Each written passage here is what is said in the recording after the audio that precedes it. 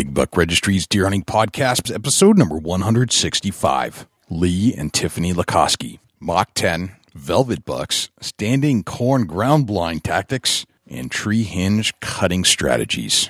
Please support our sponsors as they make this show possible. Today's show is sponsored by Morse's Sporting Goods.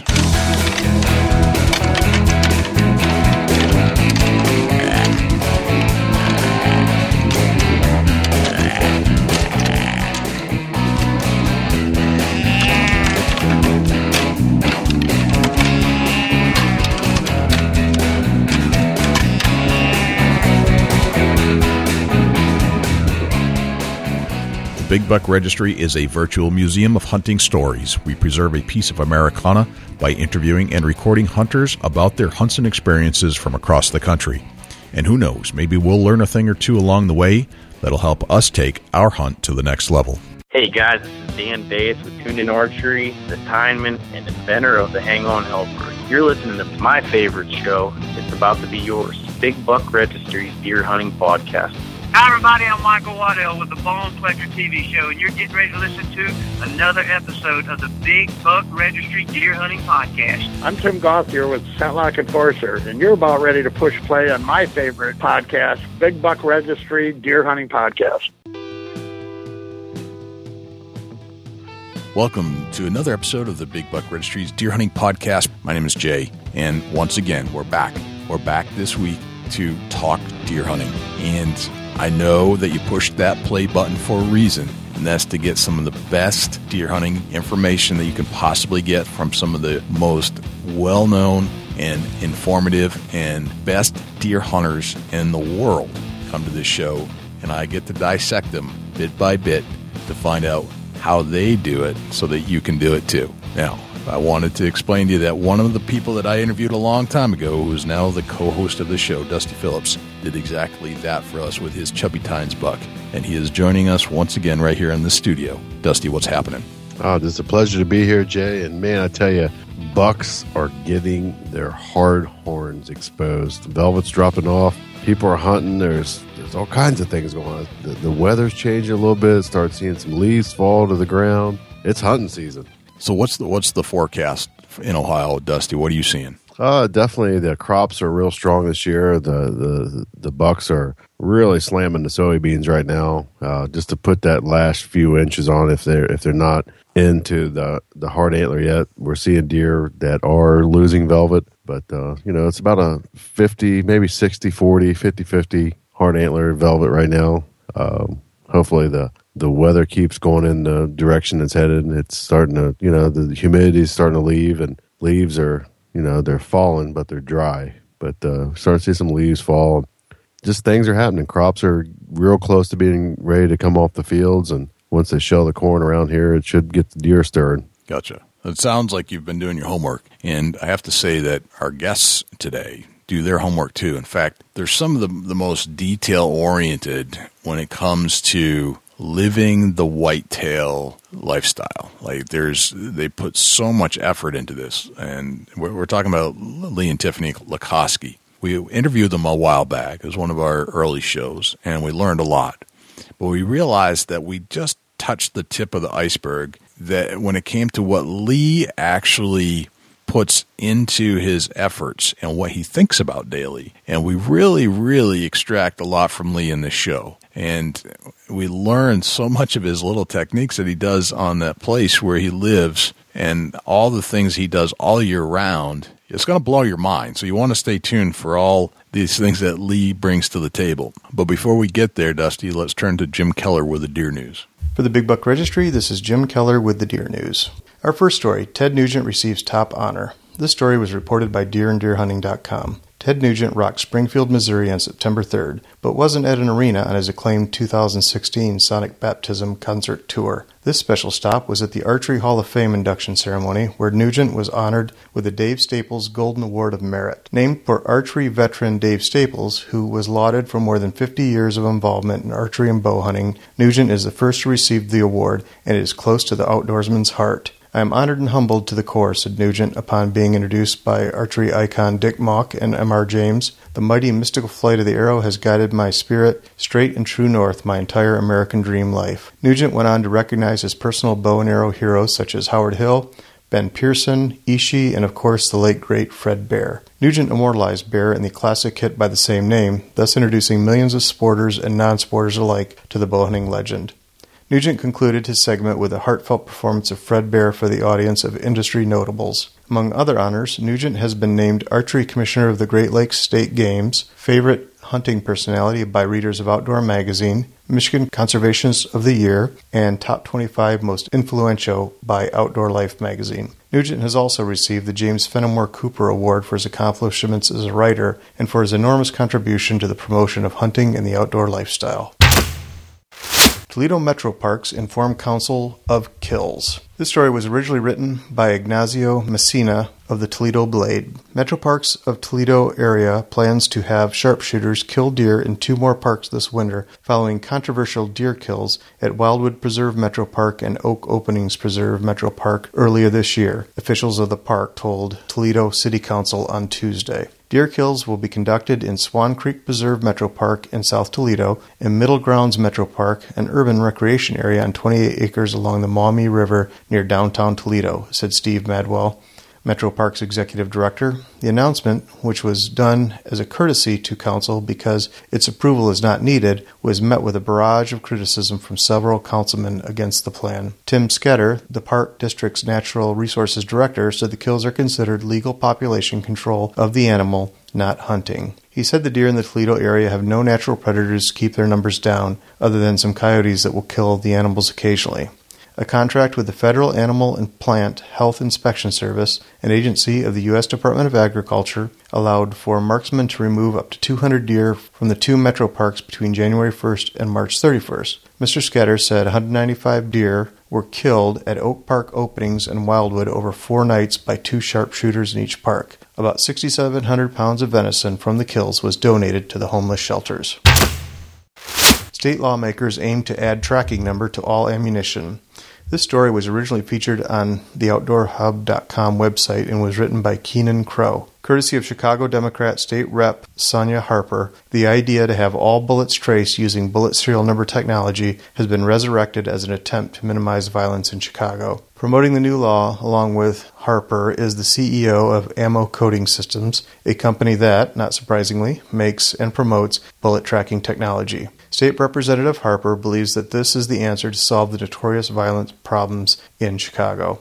According to a WGN-TV article, Harper stated the following in a press conference: "We just want to know how the guns and the bullets are getting in the hands of our youth and causing senseless harm and murder on our streets. These ACS worms have been around for a while, trying to wiggle their way around and push legislation on various state and political politicians, obviously for their profit. Any new law to put individual serial numbers on bullets could potentially create chaos for law-abiding gun owners, causing people to have to fill out paperwork for ammunition the same way you would when purchasing a gun. It would also hike up the cost of ammunition for gun owners." Harper introduced the bill on Tuesday during a press conference. Editorial comment: Before Ms. Harper moves any further with this proposal, maybe she should first determine why a city with some of the most strict gun ownership rules in the United States is experiencing a 12 shootings a day average this summer and quickly moving Chicago to the top of the list for the most murderous cities in the U.S.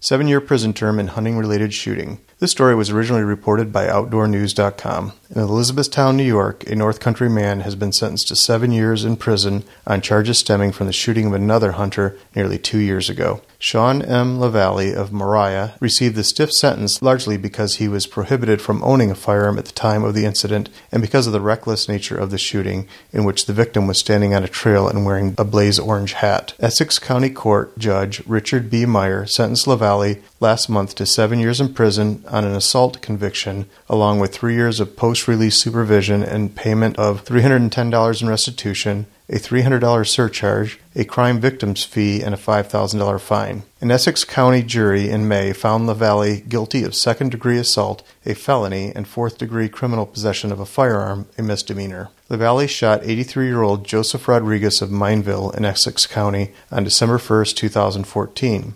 Rodriguez was struck by the 12-gauge slug in the lower abdomen and hand and required surgeries and rehabilitation. The case was unique in that it was a hunting-related shooting incident in which the victim was wearing blaze orange in the form of a cap. Blaze orange clothing is suggested but not mandatory in New York State, and many hunters in the northern zone of the state don't wear blaze orange. Rodriguez, described as an experienced hunter, was wearing a camouflage vest and the blaze orange hat. He was shot as he stood in the middle of a trail, officials said. LaValle was represented by the County Public Defender's Office, which described the shooting as a tragic accident. At the time of the incident, LaValle was prohibited from owning a firearm due to a prior felony conviction. LaValle was sent to Essex County Jail following the sentence to await a transfer to the state facility. For a link to this story, as well as the other stories in this week's news, please check our show notes on www.bigbuckregistry.com. That concludes this week's edition of the Big Buck Registry's Deer News. If you have any ideas for future topics or have questions about any of these topics, please email me at jim@bigbuckregistry.com. For the Big Buck Registry, this is Jim Keller with the Deer News.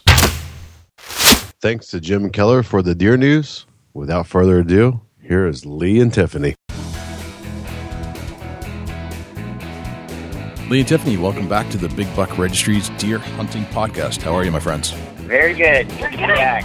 So how's your life these days now that you have I was a young one? Can you hear the baby crying in the background right now? Definitely. Yeah, Yep. Grandma's trying to corral them. Yep. Has it changed your life any? Oh, yeah, definitely. I mean, anybody who says you have a baby that's not going to change your life, and they're full of beans, but definitely. But I mean, you know what? It's changed our life in a good way. Definitely a better way. I mean, I know it definitely makes us be better people.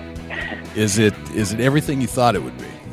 Well, I guess having 20-something nieces and nephews, and I came from a family of 7 of us, so that's a pretty good idea, but, I guess it's... I think it's more than I thought it would be, to be honest. I think I didn't think that I would, of course I love my husband, I love my parents and everything, and I love my nieces and nephews, but the love I have for our son is totally off the charts, comparatively speaking to everything else. It sounds like more fun than I thought it was going to be. Everyone talks about how much work and it's changing everything, but boy, just every day you look forward to getting up in the morning to see that little nugget smile at you.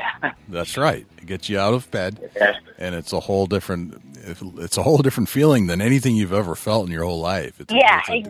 A different level of affection. You can only describe it when you have a child. It's just that's exactly it. Like I said, it's like you love your dogs, you love everything, but it's like I'd take a bullet for that kid in 2 seconds and not even think twice about it. Right, exactly. That's exactly the way I've felt about my children as well. Yeah. It's interesting. So so now you have a child, and you're trying to teach them the ways of the outdoors.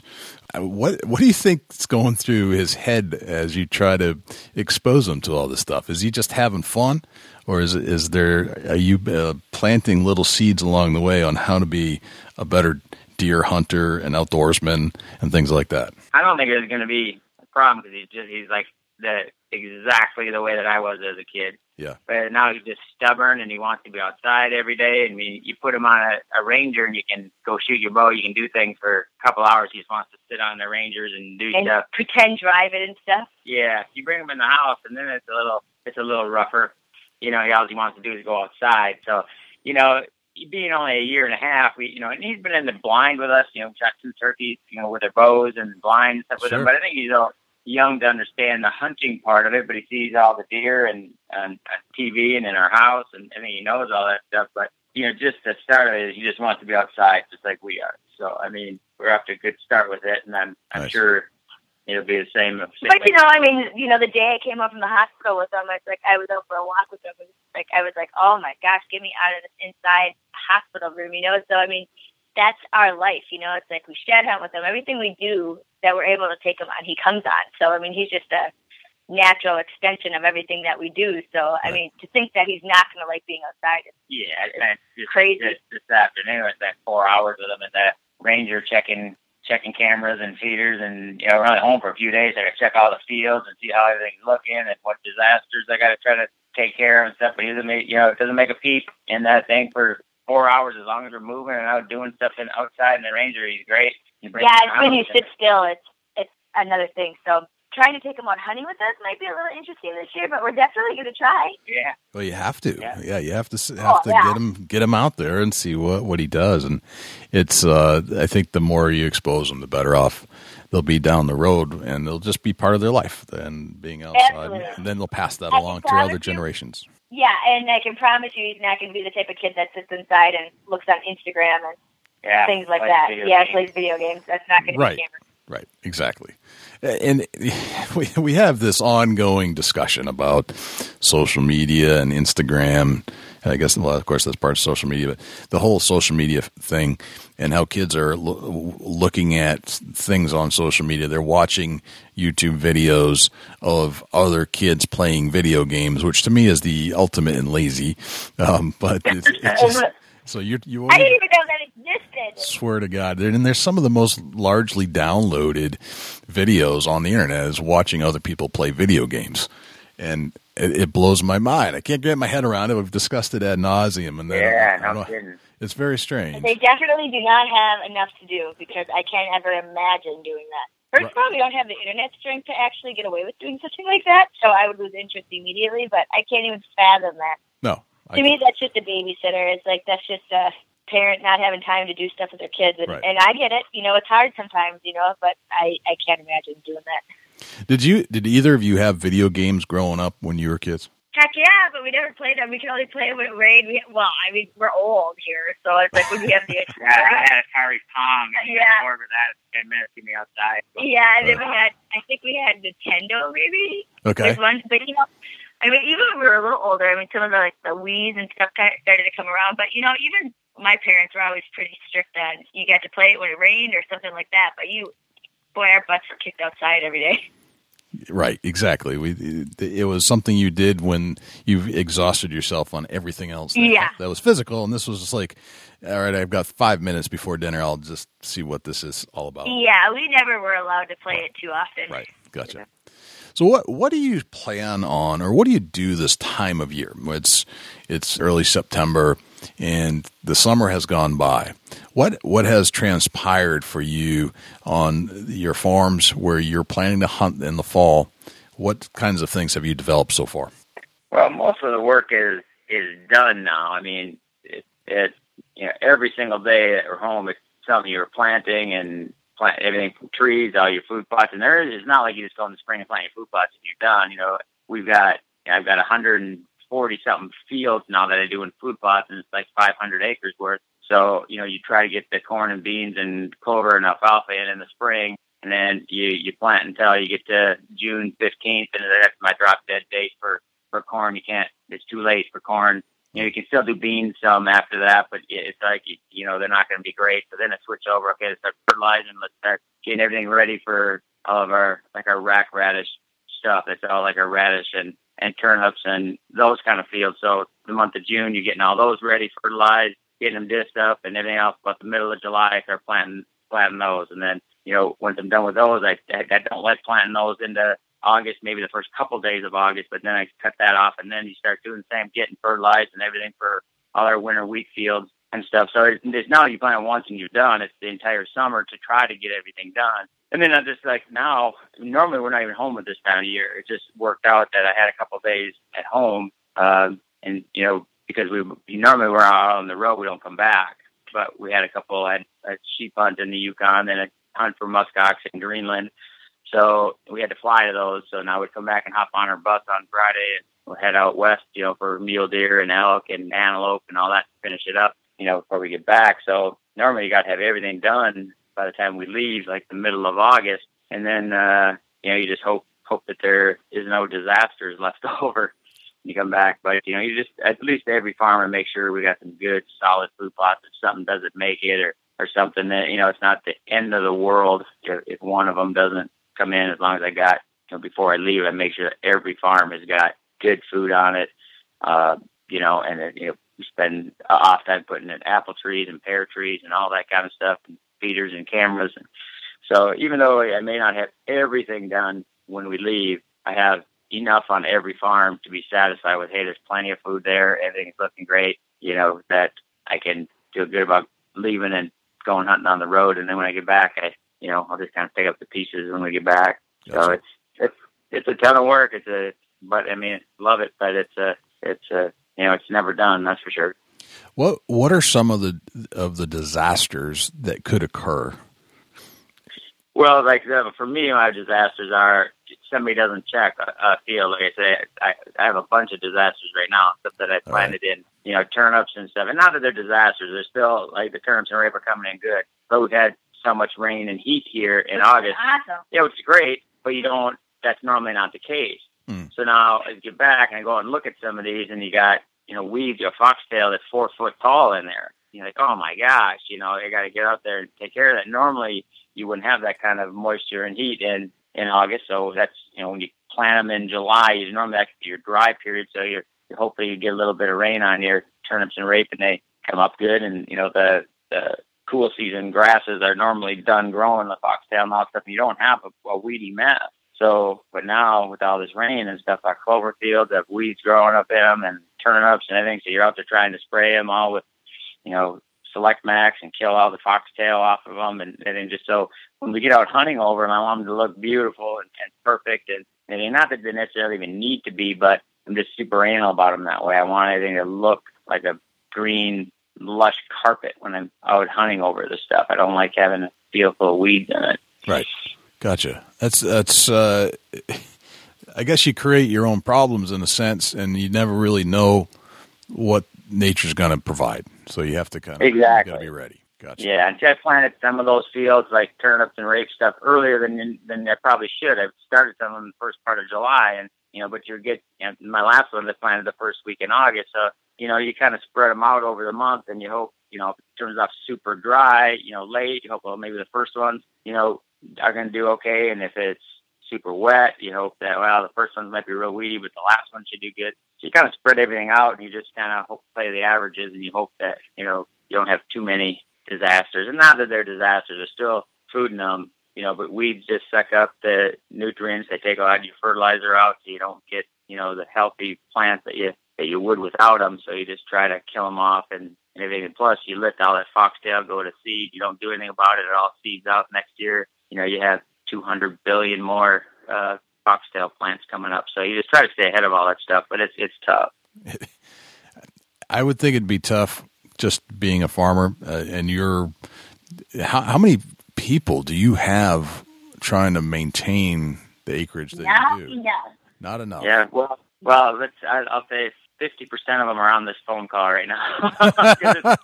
All right. It's Tiffany and I got two guys that work for, but they, Mike films and drives the bus and does the stuff, and Matt does most of our row crop stuff and helps with some of the and then stuff. After we have Cameron, I'm pretty, it's like, yeah, Tiffany's time is limited now. It used to depend on her to be mowing and stuff all the time, and now that's kind of cut down. So really, basically three of us, and and we have 500 acres of row crop stuff that we have to do too, and there's CRP paperwork and all that kind of stuff that. There's a lot that goes into it. And then just have our regular appearances and our sponsor obligations and our show stuff and everything else. It gets to be a lot sometimes. Oh, yeah. It's overwhelming. You talk me off the cliff half the days because you drive. I get home from 2 weeks and you drive around. There's trees over fences and fences are down and neighbors' cows in your place. And it's just, some days it's just an absolute fire drill trying to get stuff done. You're like, oh my gosh. Sometimes you're just overwhelmed, but, we always get through it. Do you ever? So it sounds like on occasion you'll feel stressed out at the end of the day. Oh, a lot of times. Okay. A lot of times. Yeah. And it's you just have to kind of put it behind you and go on the next day, I would imagine.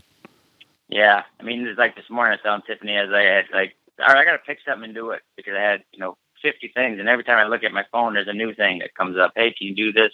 This time, can you do that? Can you make this appearance when somebody needs to come up and they make it on the 23rd? Again, this phone call with me tomorrow. And pretty soon my head was just spinning. I was like, all right, I got to fix something because I got 50 things going here right now and I'm getting zero done. So I'm just going out. I'm going to go and complete something before I can get to the next one. Because the longer a day goes by, my work can double if I pick up my phone and look at it. Spectacularly, because he kind of creates his own stress in all honesty, because it's like he cannot stand not to be doing anything. And so he's got an opportunity to potentially go on a sheep hunt at the end of September. And I'm like, why don't you just stay home and just clean up all your stuff, get everything organized? He's like, heck no, So I mean, like I said, he kind of creates his own craziness. Yeah. He loves every second of it. Yeah, I'm not happy from not going Mach 10 with my hair on fire, but I guess that's what I've been used to for 15 years since we moved here and stuff. I sit still for 5 minutes and I would go stir crazy. Gotcha. All right. Do you do any kind of deer monitoring? Well, we watch them throughout the summer, and actually, Tiffany's got my phone right now. I just look at pictures right now. Because I got cell cameras out, so I got some of my place where I got my biggest deer that I've been watching stuff out. You don't know. I mean, you don't know where big ones are going to show up, but by this time of year, I know where there's several of them. So I got cell cameras on those, so I don't have to. Even when I'm on the road, it'll pop up on my phone. I can check it and see how the deer are doing and stuff. But as far as buck to doe ratios and numbers and all that, I don't really pay any attention to that this time of year. I just want as many deer on our place as I possibly can. Even we got farms right now. There's just tons of does, hardly any bucks, just some little ones. But that's all right. As soon as rut comes around or crops start coming down, so if I have the does, I'll have the bucks. But I usually know what bucks are here now, and I know which ones should be here that were here last year that aren't yet. And a lot of them will show up, and some of them never will. But I kind of leave it to hunting season. We got so much work to do in the summertime that I'm always checking cameras. I know what bucks are around and all that kind of stuff, but not as much as buck to doe ratios or anything like that. I leave that for hunting season. Okay. Then I'll look at all that kind of stuff as I'm sitting out hunting. And then here in Iowa, we have a late doe season that is after our regular season. So if there's some farms that their buck to doe ratio is way off after the season, I can go and start harvesting a bunch of does and things and kind of try to even things up. But I haven't had to for several years with the EHD we've had over the last 4 years. We haven't shot a doe in 4 years, really, because the numbers have got knocked so down so far. I want to build it back up as fast as I can. Gotcha. All right. So there's Mother Nature has taken care of that aspect of things as well. So you've laid off a little bit. All right. Lee and myself see eye to eye about straight rows and having everything buttoned up and looking good when you leave out of the field. So we'll get along great. Exactly. But this is a touch base a little bit. Like say you guys leave some corn standing. Let's touch a little bit based on a standing cornfield. How much acreage do you leave, and when you start mowing, how much do you mow down at a time? I leave as much as I can. I mean, a lot of times you think, well, 10 acres, that's way too much, but it's not. We never have any left over. No matter how much we leave, it's always gone before the end of shed season. I mean, we never, I don't think ever have gotten to, okay, it's starting to green up and there's tons of corn left in that field. Okay, now it's going to go into beans. I'm going to have tons of regrowth corn. I'm going to have to spray and stuff. I hardly ever get that.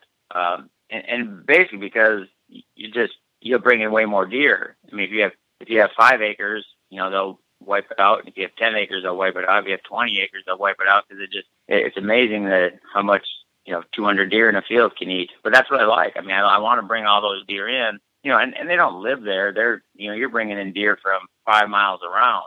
Those numbers just grow exponentially as each year goes by. All the fawns that are there now, they ate there, but then they get kicked out by the doe, and during the year, and so they may be living on the neighbors. But when it gets cold in late season, they remember where they ate as fawns, so then they come back, and then they're bringing their fawns. It just grows exponentially, and it's nice to have all those there because you kind of do one chance to take a look at all your neighbors' bucks, and you get the sheds off them, and then if you got your neighbors' bucks there, if I can hold them there for 3 months, almost till green up, a lot of them will stay, and that's the one time I can relocate them. So I'll leave as much corn as I have room for. I mean, we just bought a buddy, and I bought a place. It's 350 acres, and the guy had already planted some food plots, the previous owner, and there's the cornfields are maybe 3 or 4 acres, and to me that's too small. That it won't. If you were to mow that whole 4 acres down, it would likely be gone in 2 weeks. Maybe it might last. But then there's a big piece that's not in CRP, that's just grass. It's because the guy just had small equipment. Like most people, their food plot stuff, they might have a little 20-horse Kubota tractor and a little disc. And, to do a 5 acres of corn is a pretty big task if you have little tiny equipment. Right. But on that big piece of grass up on top, I can go push some of these little cedar trees and brush out of there, and I can probably get 15 right in the middle. And that's a good start. It's not going to be what I would consider enough on that farm. But we just got another piece I actually am in Missouri that butts up to it, because this farm butts up to Missouri, and that place got like 70 acres of row crops. I said, well, that's perfect. Then I can leave 20 there if I want to, so I'll make it, enough. But I'd like to have like 10 to 15 acre corn and bean fields, at least one, if not 3 or 4 on each farm. It just, we can bring in enough deer that you'll never really have too much. I mean, maybe you'll have 80 acres or something, but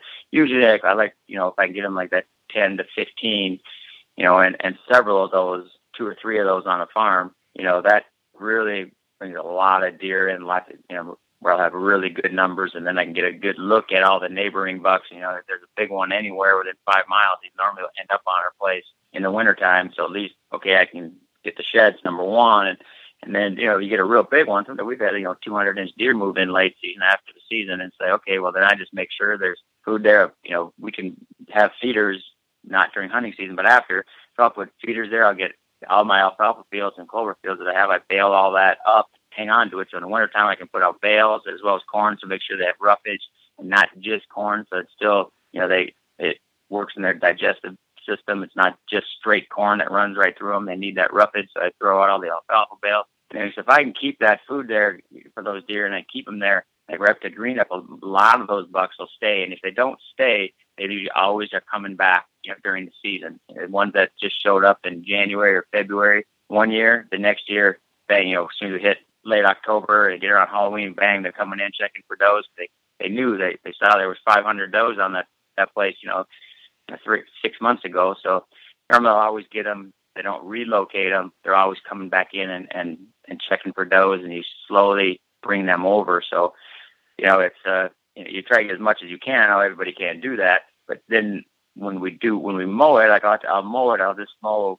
2-3 acres, because if you mow the whole thing, they just eat it twice as fast, because those deer will not go into the standing corn until all the corn is off the ground. So you just mow a few acres, and so you hold them all in a small area, kind of where you want them. So you can kind of put those deer wherever you want to. If you have a stand, okay, this is good for northwest wind, perfect. Okay, I cut a piece that's good for northwest wind if that's your predominant wind. So you can kind of hold them right in that piece.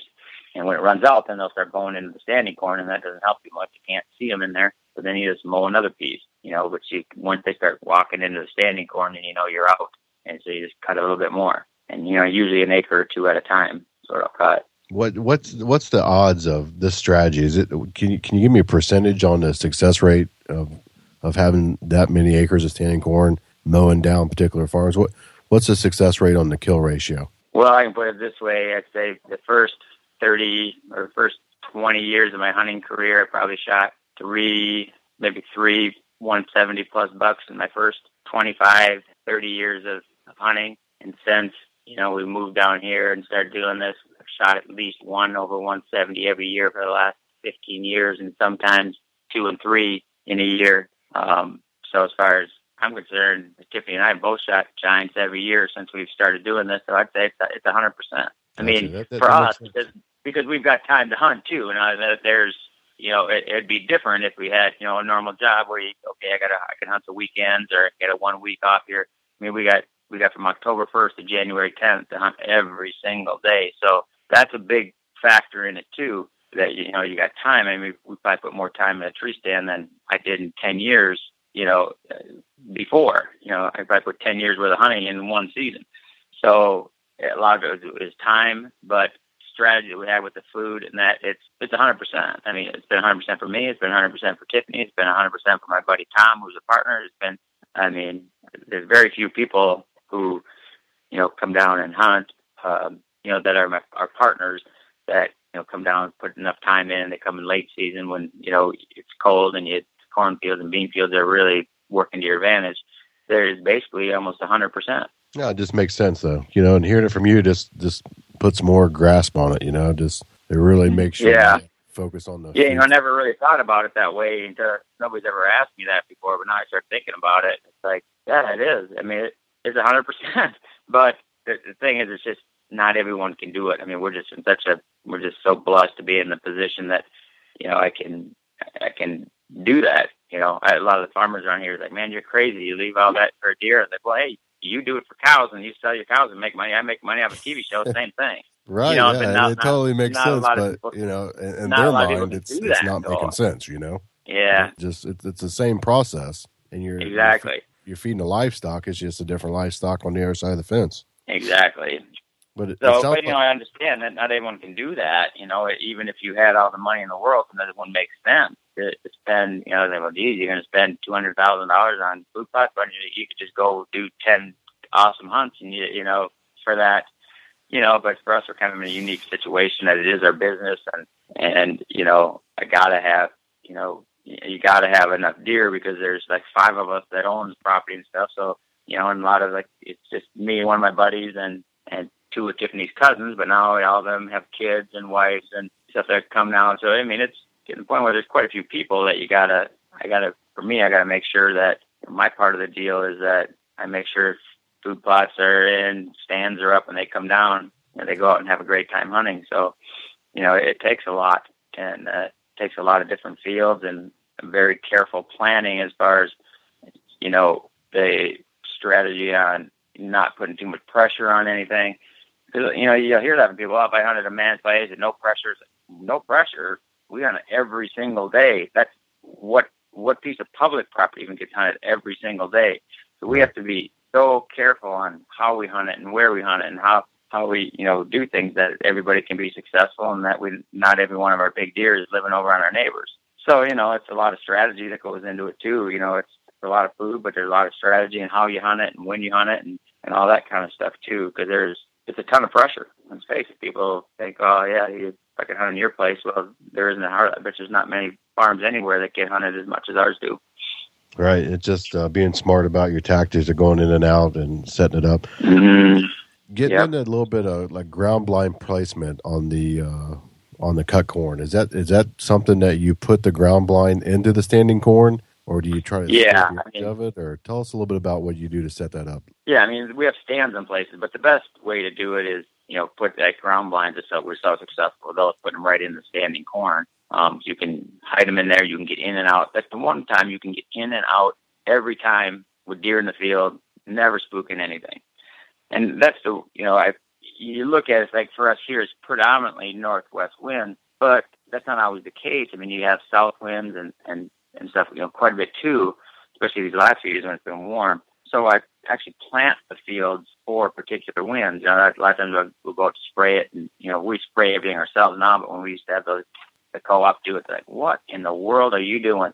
You know, the rows would be all goofy angles and everything. So, well, it's because when I cut it, and, you know, you don't want to be looking down the rows when you cut it and have it blind there, because then they really see a big thing there. So you want to, you know, you got to have your rows in which way you think the wind is going to be, which isn't necessarily always the way the field lays. So, you know, you got little, you know, short runs of corn and stuff where it could be, you know, it might be so easy to plant it the other way, but I would just plant it so the rows are, you know, perpendicular to the wind. So you can put your, you know, you knock out a couple of rows, leave the front one standing, put a ground blind in. So if you stand out there, you'd never see anything else, you see the wall of corn.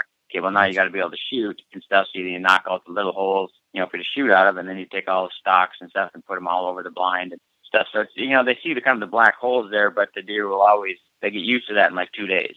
You actually go in, and when you plant this, you don't plant it just like a squared up field.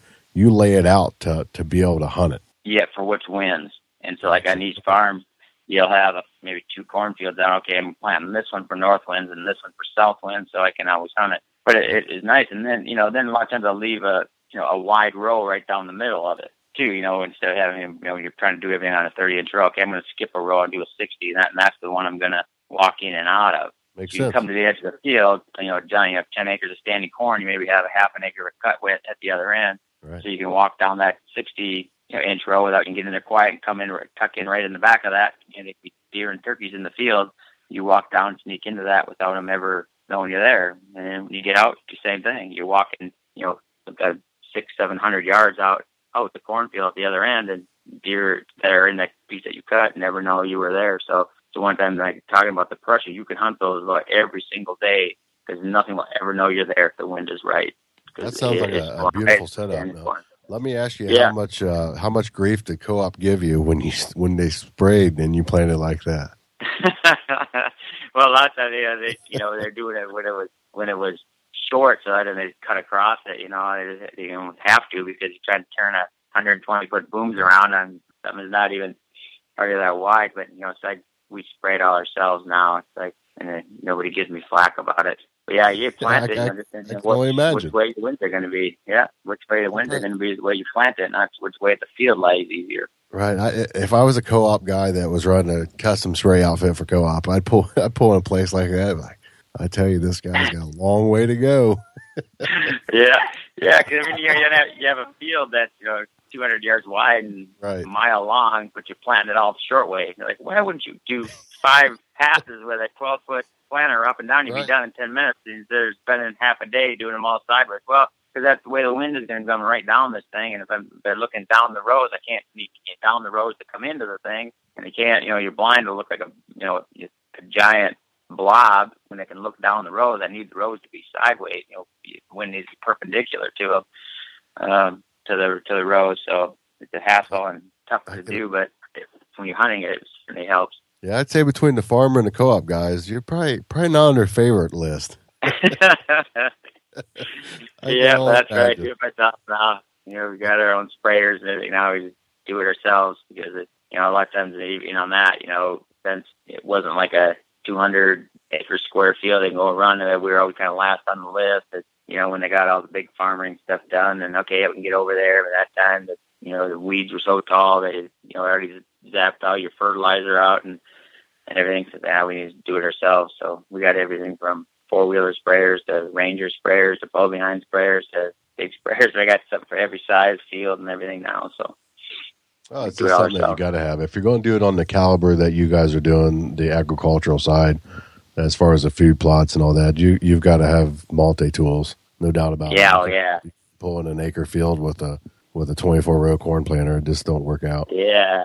So we've got everything from 4-row planters up to 12s, and then and then from drills, from 7-foot drills to 15-foot drills. Kind of over the years, just to keep acquiring a little bit every year. And in 15 years, you look over our barns and stuff. Holy cow, we got a lot of stuff. Yeah, but it's all stuff that you use. There's no doubt about that. Yeah. As far as your soybeans, you just plant them normal. Is there any particular brand or that's got a better height for taller beans or anything that you look for? Well, most of it I've just been doing just regular beans, but just our Pioneer beans, and they those guys are really good to work with. I'll tell them, hey, I don't want these to shatter. I want them to fall out of the pods, early. I want them to hold as long, so they have different varieties that it's okay. These ones will hold, in the pods way longer and stuff. I've used like Eagle beans in the past, and I still do once in a while, like on some of our smaller fields that don't have great soil and have a lot of deer pressure. We have some fields like it's a 17-acre field. And I just decided this year I can't plant beans in there anymore because there's so many deer in there that they'll never come up more than 5 inches tall, no matter what kind of fertilizer, what kind of anything. What you do to it just won't. You can't do it. And browse is too fast for them. Yeah, and so like I did that in Eagle beans one year, and it came up so it looked like about a normal bean field. Look, I got up to maybe 2 feet tall, maybe, but the pods are so small, compared to regular ones and little beans that they ate it out so fast. And that's just like you see those Eagle beans in some places. They're 8 feet tall. So mine maybe got 1.5 feet. So if you have places that get some pressure and are smaller, like the Eagle beans, those can really be good, to actually get some tonnage out of it. But for me, it's just I have other places to put them in. So if it's too small or too much deer pressure, I'll just do corn, and then I'll switch over. I'll do like 2 years in a row of corn, and then I'll switch over to turnips, Nebraska mixed stuff, and then go back to corn. Gotcha. You just can't do it. What's the rotation on your crop fields? Do you try to turn them every year, or are you back-to-back corn? You worry about disease? What do you do there? Yeah, I always rotate them, corn and beans. There's a few times that I'll do back-to-back corn. Not very often, but like in that field I'm talking about, I'll do that too. But then, you talk to guys at Pioneer, they'll have, okay, here's the variety you're going to want for that. Here's the herbicides you're going to want to use for that, just to make sure you don't, start damaging your soil or anything. So they're real good. The guys at Pioneer for us have just been awesome to work with. We tell them what we want to do. It's like, okay, if you want to put beans back to back, it's not good. We don't recommend it, but if you have to do it, here's the varieties you're going to want. Here's what you're going to want to do for that. So, people can even plant stuff. You see some farmers around doing beans 8 years in a row, and it's like, well, you can do it. It's probably not good for your soil and everything, and I like to keep mine as good as I can. So we usually rotate everything, except for just those rare cases we might do, back-to-back corn just because I can't get beans in there, and then go to turnips and stuff. And the corn, I mean, all of it works so great, but the corn is just nice that you can, on some of those bigger fields, if it's beans, all you can do is hunt tree stands on the edges, and, you got a 15-acre field. To get that deer, 50 yards from you, it isn't always that easy. But, with corn, you can, with the ground blinds in the corn, you can really be hunting them wherever you want. So it makes it a lot easier with corn. So, that's why we try to, I really like the corn because on those bigger fields, you can do it. But there's other things we've done on those big fields to get a deer in front of you too, and beans by putting rubbing posts out there and stuff. And I'll go like down that whole edge and cut all the licking branches off where they make scrapes. And then I'll put a rubbing post out in front of the stand at 30 yards and take those branches that we cut down and put those on that rubbing post. And just so like that whole side, there's no place for them to rub on, or, no licking branches, anything. So you can get them to come over, even in a big field, and they'll come over that rubbing post, hit that licking branch over that. So you really, there's things you can do to get them, within bow range on those big fields too. But, corn is always a guarantee with the ground blinds. You can put them right where you want them. Yeah, this makes sense, Lee. It's amazing the information that you're like a Rolodex of a farmer, a deer hunter, a biologist. Not only are you educated, but you're putting things to the ground, if that makes sense. Well, the thing is, like, for like 15 when I moved down here, I'd never even been on a tractor. I didn't know the first thing about any of it, so it was a big learning curve. But if you 24/7, 365 days a year for 15 years. I mean, I could have, in that 15 years, I could be a brain surgeon by now too.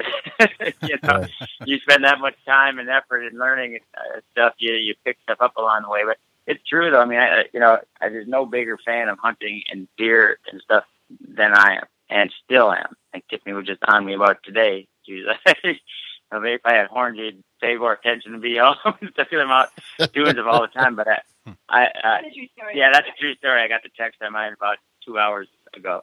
It's got to play a role, and your focal point this time of year, Lee. And I can understand where Tiffany's coming from, also. But your focal point is on what pays your bills, in a sense. The deer hunting, and it's a huge factor in your life. It's your livelihood. If it didn't pay our bills, he could care less. He did that well before we were ever making a dime on it. It's a good excuse for me, though. Hey, it's our living, and it is. But I would be doing it whether it was or not. But like I said, everything. People would ask about, how does a flash camera compare to an infrared? If there's any things that I want to know, I have live cameras. I can sit and watch it on my TV. So I put different cameras on and see how they react to cameras and all that stuff. So I mean, but anything that you could ask, I mean, that's where we go. We've been doing seminars now for 15 years. So I said, we just do question and answer. What do you guys want to talk about? To be honest with you, there's probably not that many people that could do that because they probably get questions that they don't know. But for me, I feel pretty confident. You can ask me anything about anything, and I've thought about it, and I've done it, and I've tried it, and I've looked at it and experimented with it. There's probably not. I don't think there's a single question I've ever gotten stumped on in 15 years that I could just say. Just ask a personal question. I don't know. What's our anniversary? Don't ask me any of that kind of stuff. What was she saying not to ask you? When's our anniversary? Oh, gotcha. Yeah, we'll leave that subject alone. I bet he can tell when the deer's going to. He could probably tell us the date the deer's going to drop their velvet, but he can't tell us his anniversary. 100%. Yeah. They just started. We're not going to step on that snake pit. No way. Yeah, we'll leave that alone. Yeah. Tiffany's trying to get us. My number one hit list deer that I'm looking for right now for this year. He just shed last night. No kidding. So, does he got a name? Big brow tine. Oh. Well, I tell him the big brow tine deer. He's on one of our farms. He's got just giant brow tines. I mean, and they were always split. I've got triple on one side. That one side's probably got 20 inches of brow tine on it. Wow. And we probably have higher scoring deer because it's a 10-point main frame, and they're not super long tined or anything like that. And we probably have higher scoring deer. But I've just been watching him since he was 2 over there. Even when he was 2-year-old, it was like, man, look at the big brows on that thing. So 2 and 3 and 4 and 5 now that passed him. I've seen him and had encounters with him. And man, that thing is so cool. Those brows are so awesome. And now that he's fully mature and he's 5, and those brows are. I mean, if you put him up on a wall with it next to a 200-inch deer, your eye would be drawn to this thing. I mean, he's probably got. It wouldn't surprise me if he's got 180 inches on him. But those brows are just incredible. I mean, they're like 15 inches each, and then plus they're split with it has like another 8 inches on the split, and now the one side's got a third one going off the back.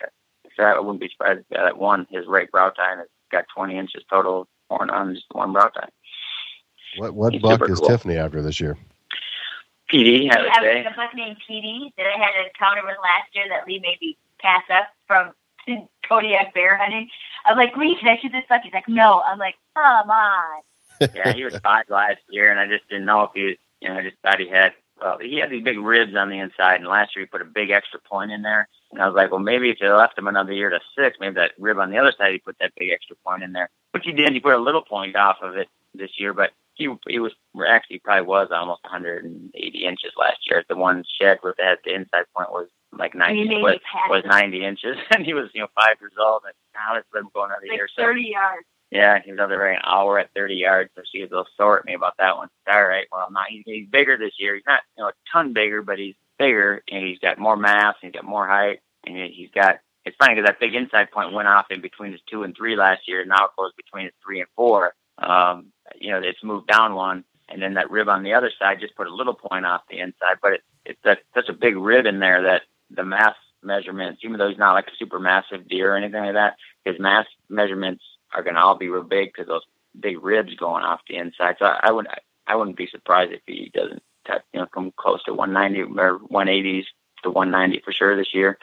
But since she had good encounters with him for 3 years in a row over there, so I guess it's time to go hunt him, I guess. Right. What do you base a buck that you're going to take this year? How do you figure that out with the caliber deer that you're looking at? Well, a lot of it comes down to, are they over 5, and a lot of them we leave to go to 6 and stuff they want, and a lot of it is, I just kind of want to see what they'll do. You get to the point where that you don't really want to shoot them anymore. You're like, let's see. But when I think they're topped out, when they go like 2 years in a row and they don't really do much, okay, they're topped out. But a lot of it is just, which ones like that big brow tine deer, I've seen them for so many years. And like last year and the year before hunting, I had good encounters with video footage. So just for the show purpose even, like if I go out in the first 5 minutes and shoot the big brow tine deer, if you went to an outfitter in the first 5 minutes, you went and shot a deer, say, okay, what am I going to do for the other 26 minutes of the show? Right. But like for me, I could go out and shoot them in the first 5 minutes, but I could probably do 2 episodes on all the encounters and the sheds and everything else that I found. So, you think about, okay, I've passed that deer in the past, even when he was, a big deer at 4 and stuff that, okay, well, I should probably shoot because I gave him the pass several times before. And then just even for our show, you can put a good episode together with all over the years of passing them and seeing them and got in the sheds and everything and then shooting them. And so that's why Tiffany PD is probably one of my favorite deer. He's just such a big frame. I mean, just a big square frame. He's probably the prettiest deer that we have. But, Tiffany passed him last year, so it's like, hey, you could have killed a 180-inch deer last year and you didn't, so you deserve to go get him now that I think that he's even a little bit bigger. So that's kind of the way, between Tiffany and I, it's like, what deer did you have encounters with? And what deer did you pass over the years that can make the best episode? And even, when you pass something, we pass a lot of big deer that we never see again, that neighbors shoot and all that kind of stuff. So, you lose a lot of them that you look back on and you say, man, I should have never passed that deer. We passed on 200-inch deer and that neighbors have killed and found dead and never made it through the next year to get them to 220s or something like that. So it's a gamble. So when you gamble and the deer's still alive for you to hunt next year, it's like, well, you should maybe get rewarded for that. In a way, you kind of feel like, all right, I passed Tiffany passed a 180-inch deer last year, which isn't easy to do. So, all right, it makes it, when you go shoot them at 190, it justifies that. People always say, God, I can't believe you passed those kind of deer. And say, yeah, but I wouldn't have shot that 190 if I would have killed him. I wouldn't have passed him the year before when he was 170. Or the year before when he was 150, or the year before when he was 140, where I would have shot him 20 years ago. So it just, you like to be rewarded for your management plans at times. So that's kind of how we figure it out, what we're going to shoot, what we're going to hunt, and you have them on the hit list now. But by the time we get to October, you may never see them again. They may totally disappear. A lot of deer in Los Angeles, they just disappear. You never see them again. Is there any particular buck that comes to your mind that you passed on and you look back like, man, I should have never passed that one? Andrew? Oh, I could probably name 100. You know, you can go look at our EHD pile of deer and all these ones that, you know, it's really sad because you see deer that you passed and you find them dead from EHD over the past years. And you got ones that you passed, your neighbors shot. You got somebody that you passed that just never showed up again. I mean, I had one right, you know, we call Anvil, and passed him. Even had it last year, must have been over 180, but I just thought, you know, let's just give him another year to get him to 6. And then I hunted him a bunch at 6 and almost killed him a couple of times. And he just got lucky, just how those old deer do sometimes. Just one more step, and you know, he's right there. He's following the doe, and he's right there. Just take one more step out where I see your vitals, and a little nubbin buck comes in. He has horns literally 2 inches long, goes and chases that doe from this giant buck, and she goes running. He goes tearing off right back behind him, and I was like, you gotta be kidding me, 6 more inches, and I would have shot that deer. Okay, but in the next year, it's like, man, he was just going into a giant. I mean, he put on the spread and points, and I mean, he was going to be over 200, so I was like, man, that's probably awesome that I didn't get a shot at him. I didn't think he'd blow like that at 7. And then middle of July, he just stopped showing up, never saw him again. And then you just don't know. I mean, not that passed him, I would have killed him that year before, but you know, he just got through, which a lot of them do. But, you know, one of the biggest deer we ever had was probably like a 230, when we called Taser, and I was hunting him, and then he broke some points off. You know, he got all these outside flyers and everything. And he was only 5. I mean, you know, I was like, he still has some growing to do, that thing. He could go to 240. So I just, all right, I'm not going to hunt him. I'm not going to shoot him. And just let him go, and then found him dead right in the middle of the farm that year. You know, who knows? But even last year, we had a giant one that was like maybe 190 inches, but he was only 4. And I was like, God, he was tempting. Though you look at it like, oh, he was just a beautiful deer, and but he blew so much from the year before too, from 3 to 4. I was like, man, I really shouldn't shoot him. But it was tempting, you know, because he was so big. He's, you know, upper 90s, I'm sure. But then he broke a couple points off. Okay, that's easy. Now we can pass it, let him go. Right. November 15th, had a picture of him chasing a doe across the field. Never had another picture of him. Never saw him again. No kidding. Huh. Yeah, I'm assuming that neighbor shot him, you know, because, you know, we were trying to lay off him because he was only 4, but nobody else was going to. Nobody else was that dumb. You know, when you saw him, you go, holy cow. I mean, he had 3 points that were over 13 or 14 inches, just towering tall, and, you know, stickers and stuff. It was an incredible buck. You think with neighboring farms there that, you know, the neighbors hunting that would, you know, and I'm sure, Lee, if they ask that, you'd be more than happy to tell them the age and what you know about the buck, because obviously you're educated about your herd there. Neighbor Walt from Mississippi, they are great. Him and his son went hunt, and, you know, and I'm always so happy for them when they even shoot deer that we're hunting. But they've been awesome. I mean, it's okay, these are the deer that I think you should wait, and they do, and they hold out. You know, being from Mississippi and never shot deer that big, and the way they hold out, but it paid off for them, because Burks, you know, there was a deer that I was hunting, I called Crown Royal. You know, I was hunting them every day too, and he shot him, but I was super happy for him. I was like, hey, you know, that's the kind of deer. He was like a 7 or 8 year old buck. I mean, just getting pictures of him, but very sparse. He wasn't like a resident deer that was there all the time. I get pictures of him every year, but just a few times a year. Right. But that year he was just showing up a bunch, and you know, I was super pumped for him. It's like, hey, that's what we all hunt for. I'm not mad that my neighbor shot him. It's like, hey, you know, over the years I've shot a lot of good ones. I mean, it was great to see him shoot one. Right. You know, so he was just thrilled. I mean, it was giant buck. I mean, we call him Crown Royal because his twos kind of, they split like up into like 4 points up at the top where almost you could they'd hold water in them almost, you know. So look at a crown on the back on the twos. And he's like a 6'5", just giant mass and stuff. And, you know, so he shot him. So you know, that's all it really takes is for them to get neighbors on board. Is they say, okay, I'm passing, I'm looking for the deer, and then they shoot it. And wow, you know, that was definitely worth it. If I would have shot that 140-inch deer that came out like I would have normally, you know, we'd never had a chance at that. And then Walt last year, you know, we had all kinds of really good bucks over. Even that big brow-tine deer is on that farm and stuff too. And he would see him all the time. It's like, no, he's only 4. Let's let him go. There's a big 10 that was like 6 that I had pictures of a ton earlier, but then he kind of disappeared. And it's like, he might be over on you, Walt, but that's one you want to look for. And like on his 3rd or 4th day out, he shot him, and, you know, big, heavy thing. And, you know, so they're really on board, and it works great for them. It works great for me. Yeah, because, that's really cool.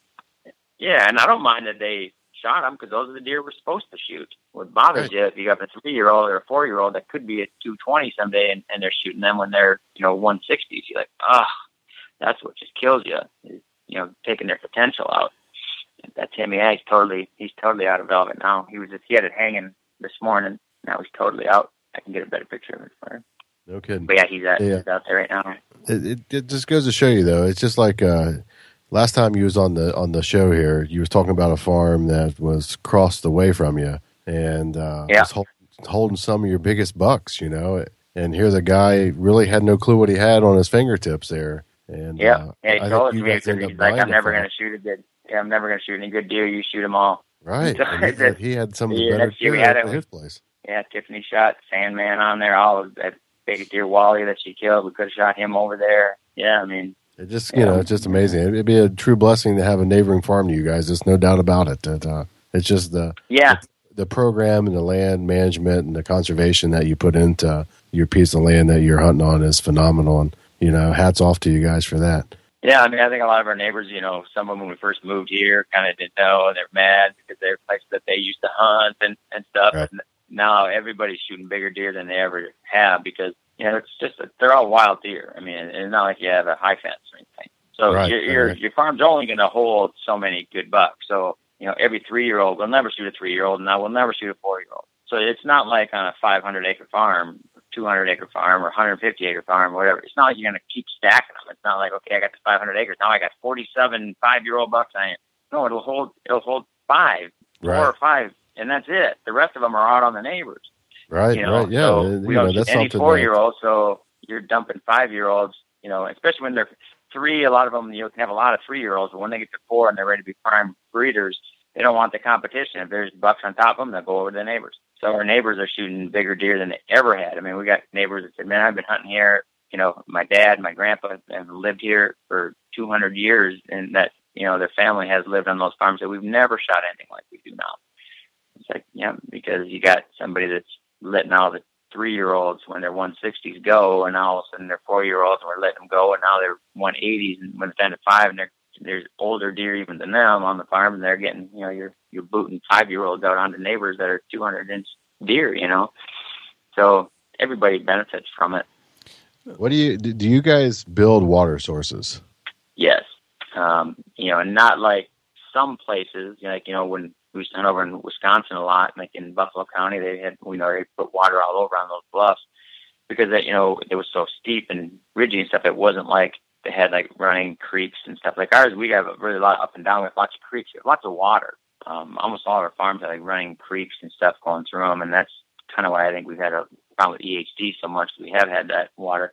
So we do, and a lot of times, like on my food plot especially, it's worked great. If we're going to doze in a food plot and it's got a little bit of, some slant to it, well, let's just put a big pond on that edge so it can catch the water that's, draining off the thing and have a nice pond right in the food plots. We have a nice, beautiful, like with Tiffany, has killed a lot of deer, and she'll probably kill Petey on it. That's where a little field we call it the Jordan field. We both Bill and Tyler Jordan, the first year I put it in, killed deer on it, and it's just a perfect field. It's right in the bedding area. It used to be all cedars, which where they all bed anyway. So it's pushed out a small, probably only an acre and a half, and just beautiful clover in there, and you got perfect trees because it slants way off down to the road, so you get a west wind that blows right over the top out to the road. You never get picked off in cedar trees. You never get smelled, winded if you get any kind of a west wind.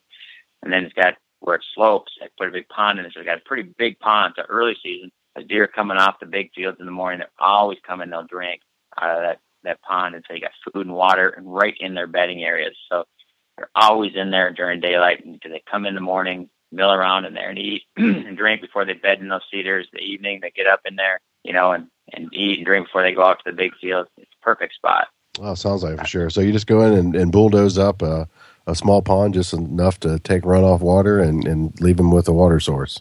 Yep, and you got to make them, make sure you got a good clay bottom to them and stuff. They don't like get weeds in there, and if you start getting a bunch of weeds and muck and stuff in there, then we'll just put chemicals in there to kill those, and put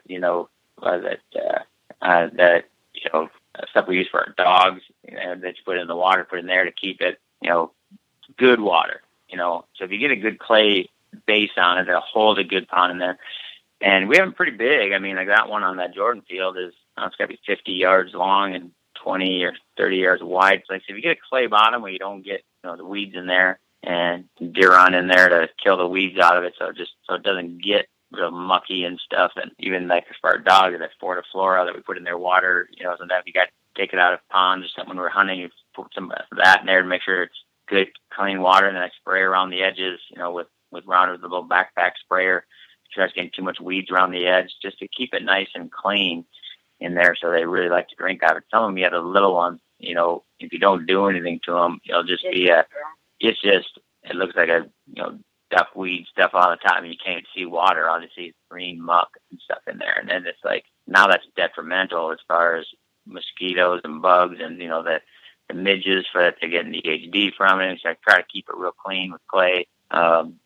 If there's no clay there, then I just won't put a pond in there. But if a lot of places when you're doing these, you get into clay, and it's, all right, let's put a good clay bottom pond in where I can keep it good and clean, and make it a good drinking source for them. And every year, we just started doing a lot more with trees like this year. I'll call it the last 5 years. I met a guy at Dixie Deer Class in Kenny Hallman in North Carolina, and so every year I contact him, and he hooks me up with pear trees and apple trees, and it's phenomenal. He does such a great job to ship them anywhere, and there's no dirt on them. He's put like the root balls, like they're probably 7 or 8 foot tall pear and apple trees already, and there's no dirt on them, so just the roots in there, and he puts them in a plastic bag with gel in there that keeps them wet, puts them in a big box and ships them to me. So I try to get a few dozen apple and pear trees every year, and so every year in each farm I try getting more and more. It's got to get an apple orchard going. Let's get pear and apple trees here.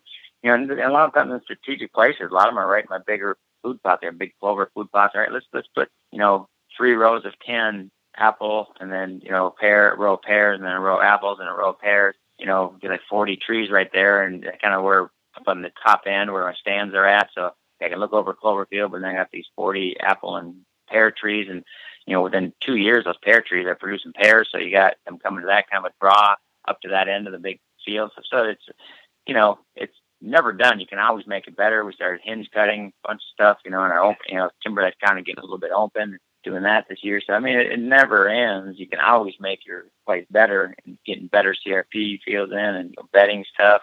Too much for me to take on myself. So I try to take a piece of something every year, outside of planting, and, over the next 15 years, hopefully all the farming will have good fruit trees. We'll have, perfect bedding, switchgrass and big blue stem and Indian grass, CRP fields for bedding and everything. But as of right now, we're a long ways from it. But at some point before I die, it'd be nice to see all the farms perfect the way I want them, but that'll probably never happen either.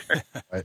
Touch base real quick on that hinge cutting. I'm not going to live that long. Is the hinge cutting, if I understand this right, you just go in and you like quarter saw the tree where it'll break over and almost strip the tree in half and keep greenery on the tree on the ground? Yep, that's where I just was before I came over here and got on this, looking at some of that stuff, and it worked really good. You see all the trees, that the leaves are just big, lush green leaves on them now, and I cut them all in the wintertime, like in March, before they were leafed out. So, some of them will break off, when you're doing it. If you let them hit too hard, something will break off. But, so you're at about 50 to 70% really broke good. You do it about shoulder level, and you go through about 2/3 of the way and let it try to, as slow as possible, fall over, and try to drop some other smaller ones and bigger ones on top of it to kind of, create a bedding area for them where they can get underneath. They really like being underneath those tree tops and stuff, but they got to still have an escape way where they can get out. You don't want to close them in too much, but if you can keep that greenery growing, so all those leaves are for food wise, that they get it all the leaves and everything that are right on the ground. Plus it's, cover for them to get out of the sun. They lay underneath those things.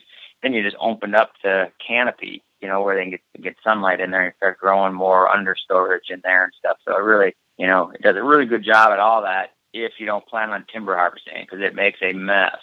Because if we got them, it's like what I want. It's perfect deer cover. But if somebody went and said, okay, I'm going to go and, harvest timber, they go, oh my gosh, how do we even get through this? Because it's a jungle.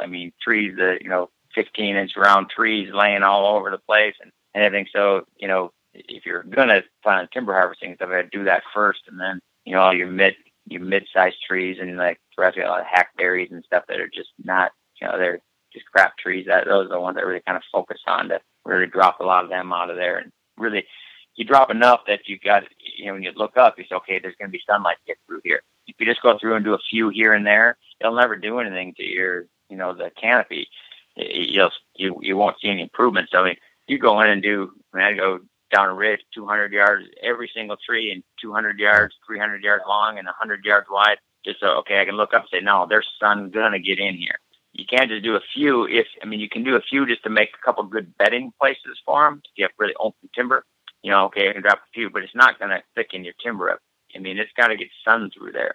Because even when I was just there before I came here, and some of it looks great, and some of the places I didn't do enough, because I can look in there and say it's still all shaded under there, even though I see trees laying all over. There's no sunlight breaking through. So, it's harder when you do it in the wintertime. There's no leaves. You think you have a hole, but once it all leaves up, well, I guess it wasn't enough. So I'm going to have to go in and do more on some of that stuff just to be able to get the sun through there, to grow that understory. So you really got to do a lot more than you think. Yeah, that sounds really interesting. So you're saying you went in and did 200 long, 100 wide, and pretty much laid everything down.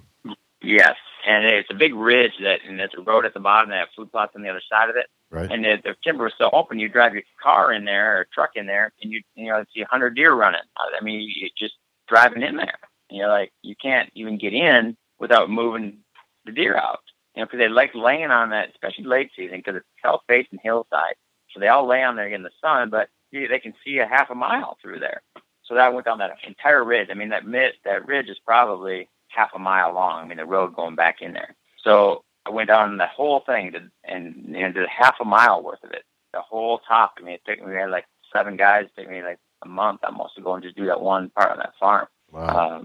And I had a bunch of guys come down for like the weekend and stuff, but then I was doing it every day during the week myself when nobody was there. But so you do a big chunk like that, and then that you might have a drainage, not just a solid, ridge. You'd have, the cuts through it where the water comes through. So I'd leave, okay, let's leave a 50-yard corridor here because it's such a mess. Deer can't even, they like to bed in it, but they certainly can't run through it. Okay, let's leave a big, a corridor that they can walk to the food plots.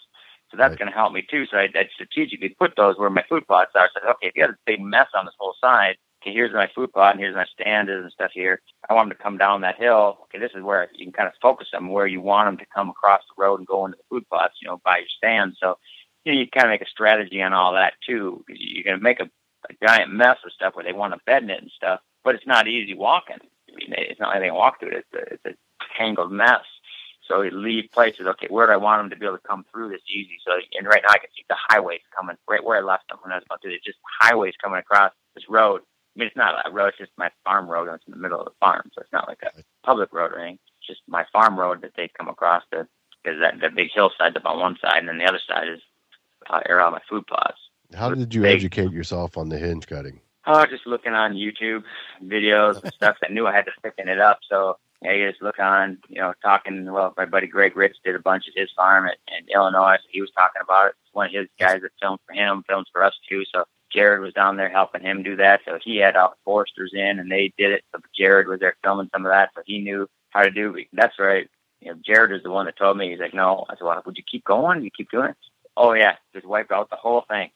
So you think, well, gee, you're cutting 200 yards of every tree down that. Well, yeah, they're not standing, but they're still on the ground. It's a mess. I mean, and you cut things at shoulder level, so they're all hinge over. So you can crawl, you can go underneath, like deer can get underneath all those stumps and trees and everything. It's not like they're down on the ground. They're all hinged, but you do them at shoulder level. So it's 5 foot of trunk sticking up and then down. So they can pick their way through it and lots of good bedding stuff and everything. But okay, now you get sun coming through this, you get new brush growing up in there and stuff, but then they leave those corridors that they can walk through and stuff. So he helped me a lot on that too, because he had, he's the foresters to do it. And so kind of learned from them. Makes sense. Now, I like to be there the day the guy comes to give you the walkthrough on doing some big timber clear cutting for you. He'd be like the co-op guy, wouldn't he? Like, well, you got a long way to go, buddy. Yeah, well, we've never taken any timber off of any of our places yet. I mean, because most of it, when you buy stuff, here, it's not like Minnesota where the whole northern Minnesota is all timber. I mean, it's sparse, it's more sparse here. So just about every farmer that has owned it, took every penny worth of it off, that they could already. So, some of ours I've had for 15 years. They're getting to the point where you could probably take some off of it. But, most of them you buy something, before farmers ever sell it, they take every penny worth of trees off of it and get everything they can off of it before they sell it.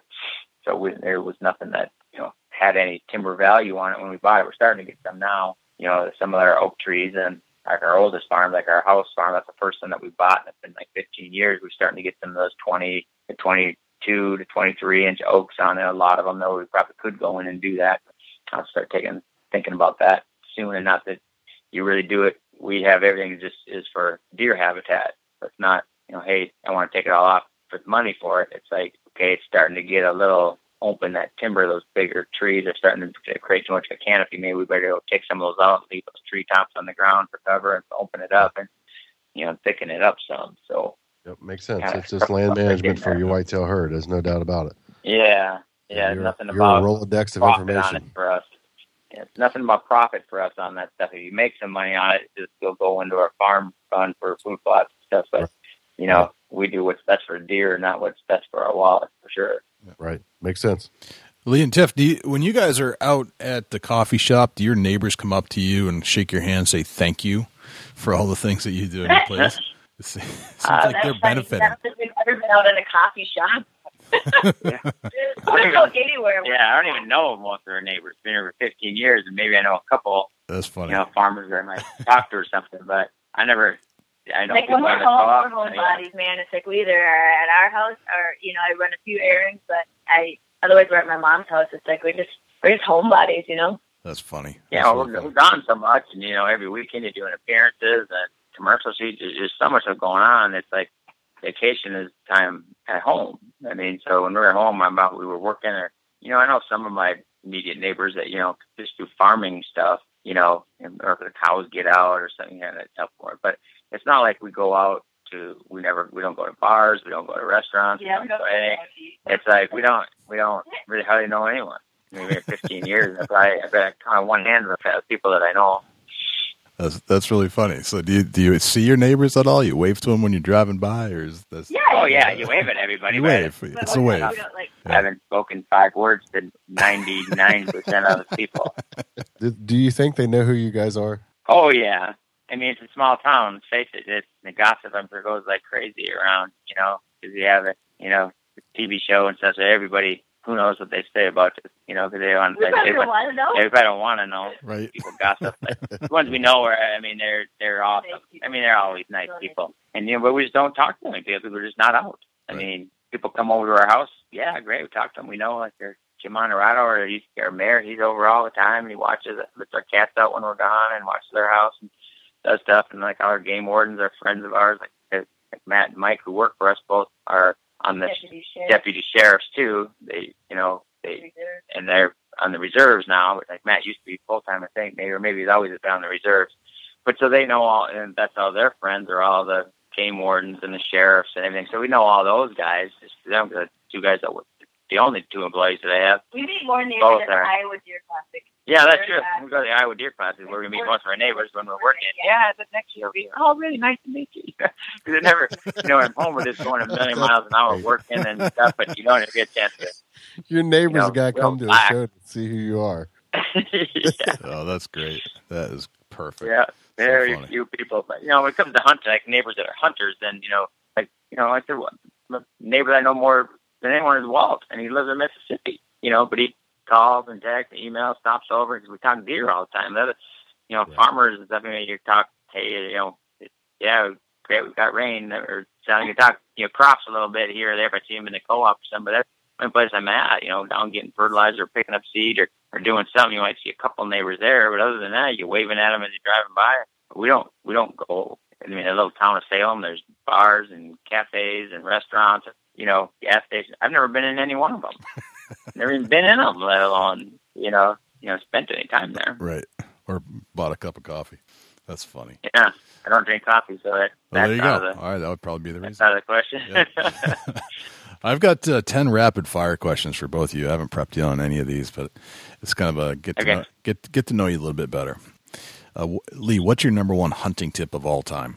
I would say cameras. Just using cameras. That's what changed the game for me. Okay. For good and for bad, but it changed the game for me. I mean, killing more deer, and you know it, but there's no surprises, so you take some out of it. But for me, I say take your time. You have way more time when you're hunting than you ever think, and a lot of times you rush a shot and you miss or you jack something up. Okay, gotcha. Really good tip right there. Very nice. We all have these things that we kind of consider good luck charms. We're a little annoyed if we leave them in the truck or at home. And if it's not in our pack with us during the hunt, it drives us crazy if we don't have it. What's that one thing for you, Tiffany? My prey bracelet, the little blue bracelet that I wear all the time that our friend Pastor King gave me. Gotcha. All right. And mine is Tiffany's dad's dog tag. I have those with me all the time. Gotcha. All right. Very nice. Lee, what's your biggest pet peeve? Wait, she's sitting next to me, so you can't. That's incriminating. Ooh, ouch. Oh, boy, all right, let him go now, Jay. Weeds in my field. Weeds in my clover field. Weeds. Okay, Tiffany. Boys slamming doors at my house. I hate it. Our bedroom door is by the back door, and I hate when they slam the door because I used to get in trouble for that when I was little. In fact, I locked my door for like 2 weeks when I was younger because I used to slam the door all the time. That's her dad took it off the hinges. Yep, he took it off the hinges. Wow. All right, no slamming doors. That's a good one. Lee, how old are you today? 50. 50. Tiffany? Yeah. 41. 41. All right. What would you tell, or we'll start with Lee. Lee, what would you tell the 25-year-old Lee LAKOSKY, knowing what you know today? Well, I wish I would have started a lot earlier. Like, I in college, I just didn't know what I wanted to do right away. So I went and got like a degree in economics first. And then by the time I got to 25, I was like, hey, you know what? I got to do something specific. And it was always around hunting. And it was like, okay, if I want to, you started seeing like when you're knocking on doors and stuff, it used to be easy to get, like when I was a kid, to get permission hunting, but you see all that going away when the whitetail craze kind of took over and stuff. I was like, all right, I got to go back and do something more specific, something that I can make up money. I got to buy my own property. So when I was 25, I went back to college and got a degree in chemical engineering, and then started making enough money to buy some properties, and then we just kind of got lucky and ran into this. But I would tell my 25-year-old me, actually it would be nice if I had my 20-year-old me to say, hey, get your butt in college and don't worry about having every weekend having to drive down and look at deer. You should be studying every week because you have the rest of your life to look at deer. But you got to go out and get a good job and a solid education and everything first before you're going to be able to get any of those things in life you want. I wish I would have done it earlier. Okay, gotcha. Tiffany, what would you tell the 20-year-old Tiffany LAKOSKY? The 20-year-old Tiffany LAKOSKY to finish college. Finish college. Stick with it and finish college. I never did, by the way. Are you any plans to do so? No, not anymore. Years ago I used to think maybe I should go do that, and then now I'm like, well, I'm pretty happy right now. Yeah. I'm just fine with where I'm at right now and taking care of our son. Right. Life's an education anyway. As a whole, exactly. You learn a lot. All right. You're at a hunting convention. You're at the hotel lobby, and a stranger comes up to you, and we'll start with Tiffany on this, and they ask you what you do for a living. What do you tell them? That I'm a host of a television show, a hunting outdoor television show with my husband. Okay. All right. Lee, and I'm a mom. And a mom. Very nice. Lee, what do you say? Same thing. I mean, Actually, because they were rednecks from Iowa. We're like, yeah, because if it's at a hunting convention, most people know you anyway. Right. A lot of people are like, hey, it's St. Tiffany now. And they're, you get that all the time. Oh, I can't believe we're meeting. It's like, we're just rednecks from Iowa like anyone else. There you go. Very nice. All right. Lee, what did you have for breakfast this morning? I did. Peanut butter toast. Oh, yeah, you're right. Made it for you. Tiffany made me a piece of peanut butter toast. 2 pieces of peanut butter. Yeah. Normally I don't. Normally I just, if sun comes up, I run out the door and I'm out working. I kind of tend to forget about it most of the time. But Tiffany was there, so she made me peanut butter toast this morning. Very nice. Tiffany, what did you have? I had a banana with Cameron and the rest of his apple cinnamon oatmeal. Beautiful. Excellent. All right. Tiffany, you get your own billboard. It's a blank canvas. What would you put on it? A picture of our family with our dogs and our baby. Beautiful. Lee? And, of course, a couple extra deer trophy shots in the background. Of course. All right, Lee. Like our Christmas card. Right. Oh, yeah, a Christmas card. Very nice. Lee, yeah. What would your canvas look like? I would have something that about the hunters are the true conservationists. Because, like Timmy said, of course, the family and all that stuff, but that's not something that's something for me. I don't need to share that with everybody else. But if just everybody knew, what the truth is about hunting, we'd have a lot easier time with this because, the anti-hunters, even them, if you could just sit down and talk to them, because you're on the same side.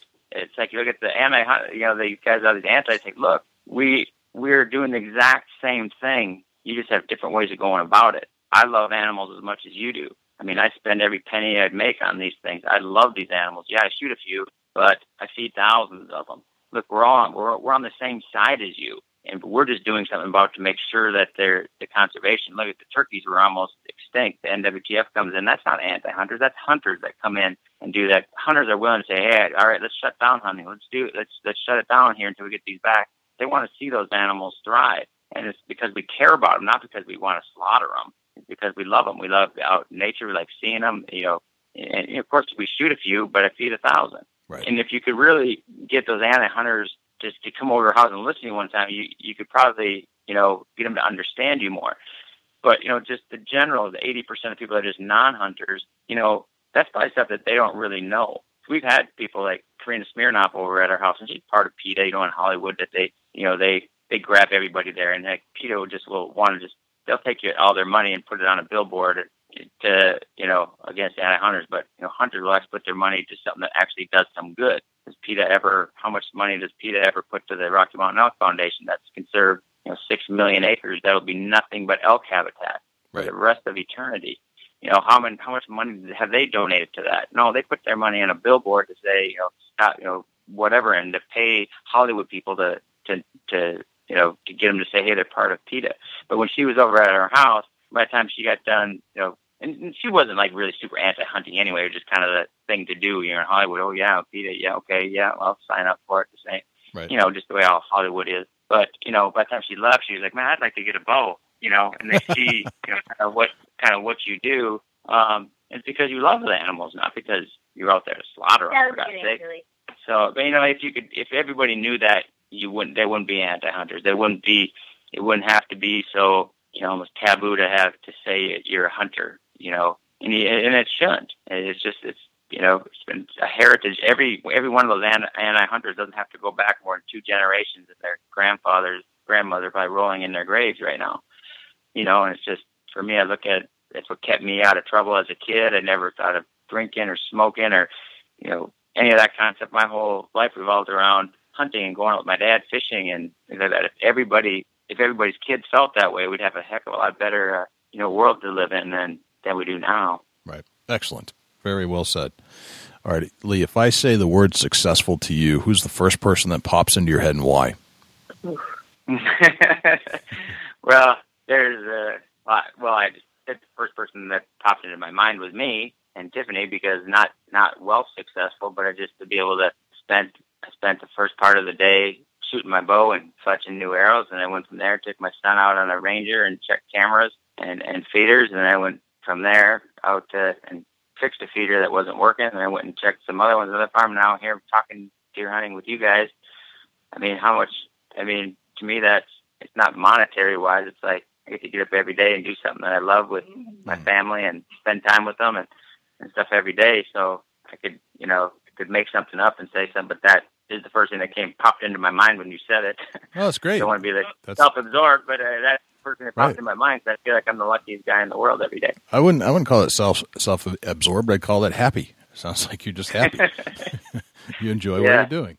That's excellent. Yeah. Not everybody can say that. So I understand where you're coming from. Tiffany, what would you say? I would say kind of something along the lines of that, but more so I would say my husband Lee. I mean, he took us from being a flight attendant and a chemical engineer with not a dime to our name to owning 6,000 acres and basically running this whole operation that we do, and he does it pretty successfully every day, day in and day out, 365 days a year. And there's no one I know that works harder than him, and he's definitely the reason why we're at where we're at. Gotcha. Very, very good answer. All right. Tiffany, what's a day in the life of you look like? Oh, gosh. Well, is that before Cameron? No. Is it before I had a baby? Yeah. Is it before I had a baby or after I had a baby? Let's go with the after. Like, what's happening today? Yeah, well, just like all summer long, I'm so lucky because I'm home with him most of the time, really. I mean, we have a few things that we can't take him with on. Otherwise, he's on all my hunts. And Him and I and my mom actually just got back from Utah where we were mule deer hunting and stuff. And, I just am lucky to be able to take them with all the places I go. But now, you know what? I just usually wake up and we go running usually in the summertime, and Lee and I take turns, or my mom watches Cameron while we run. And otherwise, it's all about Cameron and just what we're doing with him all day long for the most part. Yep. Just being a mom, just a regular old being a mom. So pretty much running from the second he wakes up in the morning to when he goes to bed. Okay. And then in the meantime, trying to shoot my bow and trying to manage all the rest of the stuff that we have to do. In between. What time does he get up usually? Pretty darn lucky. He's usually up at 7:30 or so. And then he usually goes to bed about 8:30. So, yeah, not bad at all. Not bad. Take a nap or so during the day. But, yeah, I used to think it was, of course it's a lot different for me having a baby. When I first had him, I'm like, wow, this is really different. I'm like, I had no idea how different it would be having a toddler, which is way harder than having a baby. I'm right. like, I do not want to ride on the Ranger anymore today. It's like he just drags me around, and corrals me to what he wants me to do. And I was like, it is so your dad. Right. 100% instead of your 1.5. It's like you give the neediness of the baby, but give them legs and let them roam. Yeah. Isn't that the truth? Yes, that's exactly what it is. Lee, he's the joy of my day every day. That's awesome. Lee, what's your day look like? There's nothing typical about any day, but it's the same. It's the same every day. I get up and say, what's on fire, and where do I have to go put it out? Gotcha. And if I go like 2 or 3 days, like, man, everything is looking pretty good. Let's just gonna spend more time shooting my bow and let's go do something. That's a false sense of security. That's just because I probably haven't driven around all the farms that day. Because I can be sitting there and thinking, hey, everything is good. Everything is looking pretty good. All I got to do is go drive around one day and come back, kicked off and kicking the dirt. And I can't believe it. How come nobody else sees this stuff? The fence has been down for 3 days. There's 400 head of cattle in our food plots. It's always something. So it's like I get up in the morning. Okay, where's the fire? Okay, where do I got to put it out first? Okay, and just go from there. But every day is different, and that's what's nice about it. It's fun because every day is different, but it's something every day. Right. I get up, but it's nice for me. I get up every morning and think about first thing I want to do is I think we run the dogs every day. Yeah, Tiffany runs the dogs every day. Yep. Gotcha. But every day is different for me, but it's the same kind of thing. Where's the fire I got to put out today? Gotcha. It's never boring, sounds like. No. All right. And finally, what does a deer hunting day in the life of Tiffany look like? That's kind of another thing. Before Cameron or after Cameron? Like now, like when I deer hunt, my mom will watch Cameron, so a lot of times we stay over at her house. And, I'm not out as late as I used to be because obviously I want to get back to Cameron. And then I get out a little later than I used to now. And I tend to hunt closer to my mom's house because she's watching him. But different times of the year, I'll be pretty hardcore and I'll be out there a lot more. And then, in October, I'm out in the afternoons and stuff. But, like you said, for us, we waited a long time before we had a baby. So there's definitely been some changes to my hunting style and what I actually do. Gotcha. And Lee, I figure he's only little once, That's true. Very, very true. Lee, what's your deer hunting day in the life look like?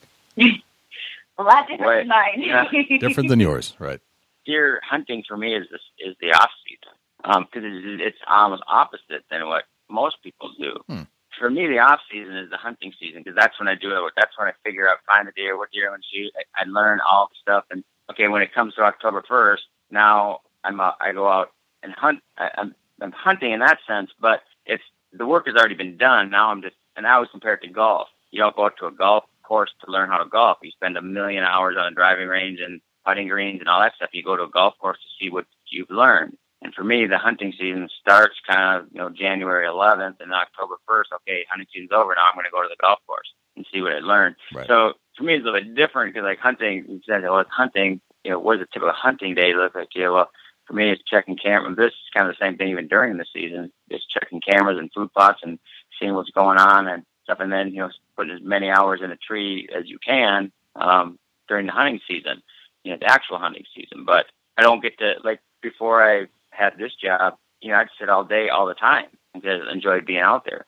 But I really can't now. If you hunt every day, you'd burn yourself out. But so my typical hunting day now looks like, hunting till 11 or so, and then running around every place, checking and finding what's going on, and then getting back in the tree at night because there's still so much work that you have to do during the season because you miss a camera or a field or something, if you go, it's been 2 weeks since I've checked that farm or that field, that camera, you can go in there, and then we've done it before. You check it, and it's like 4 days in a row. There was a giant that you wanted every day, chasing does around this little field. Okay, then one of the does was ready, took him, you never see him again.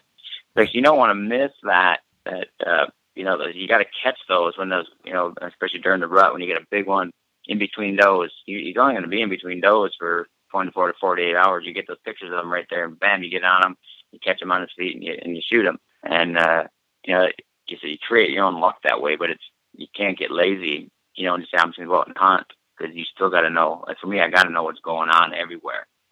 It's kind of my job, because I always got people coming, friends hunting, and Tiffany hunting, and her mom hunting, and her cousins, and whoever gets drawn, and buddies and stuff. So it's like, I can't just, somebody rolls in, well, I don't know, let's go try over there. I got to know what's going on and what deer are showing up in daylight, and, you got to keep your finger on top of everything. So my hunting is different than it used to be. I spend more hours still finding out what's happening than I do in a tree stand. But when you do that, though, you keep your finger on the pulse of things.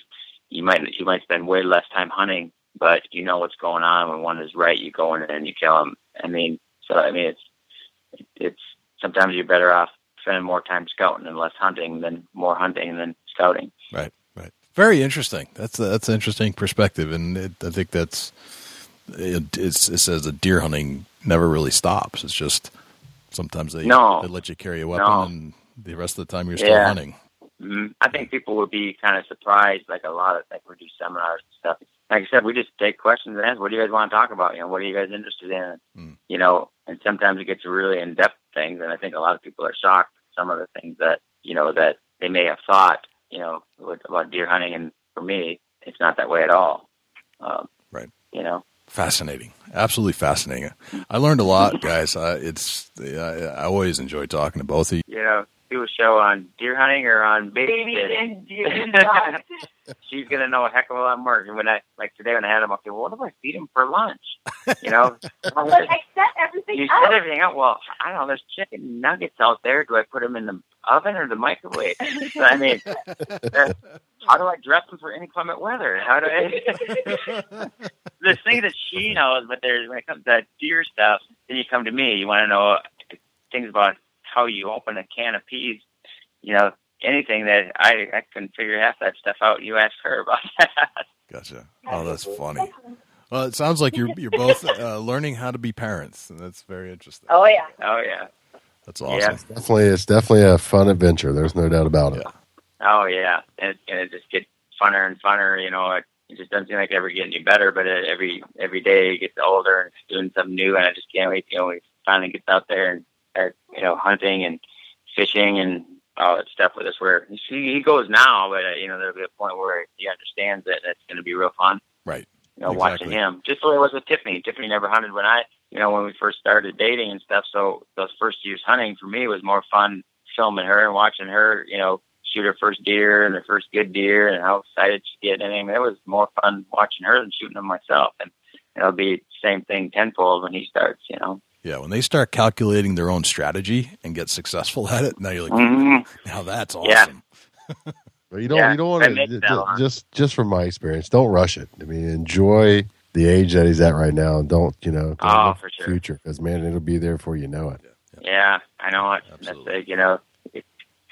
That's that's why I got to keep myself in shape. And then people can say when you ask how old I was at 50, most people are like, oh my gosh, I thought you were 40. But we didn't start till late. I didn't get married till I was 35, and I'm 10 years older than Tiffany. But it's like when we really couldn't have kids. We were on the road all the time until her mom moved down here. And I was like, all right, if we're gonna have any kids, we better start now, or me and the kids are gonna be in diapers at the same time, because I'm getting up there in age here.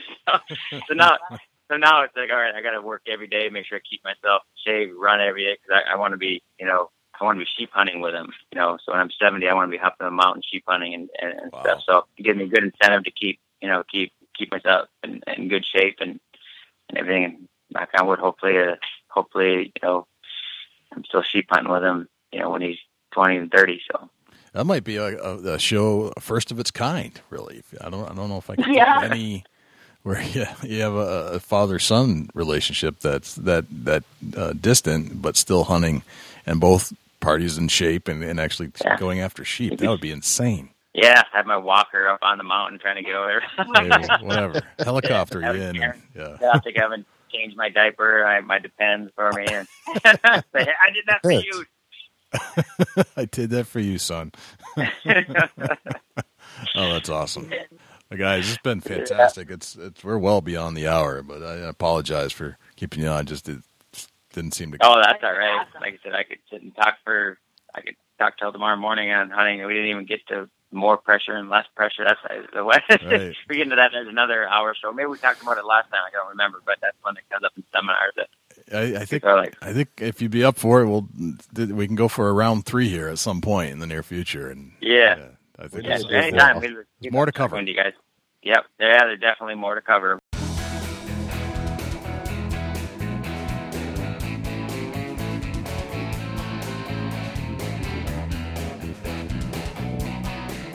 Well, thanks to Lee and Tiffany for joining us on the Big Buck Registry Deer Hunting Podcast. I tell you what, listening to Lee talk about his strategies and his environmental plans and all the things that he does, it's mind-blowing. And thank God you were on the show with me, Dusty, because he's into the farming aspects. I can't keep up with him, but this is your bread and butter. Oh, man, me and Lee see eye to eye, and the knowledge, it's just something that I've been around my whole life. I'm real fortunate to be able to talk with him about a lot of subjects that maybe others couldn't, and his knowledge on the seed and on preparation for the soil, his layout of his, down to the road direction that he needs for the wind that he needs on the farm. It's just amazing, the thought and the whole process that that Lee puts into his fields. And we cut up about talking about how somebody come in and sprayed for him, and they would probably think that he's crazy for planting his rows like he did. And they're running over corn that they went halfway across the field and it switched directions. He planted the other way for a ground blind setup.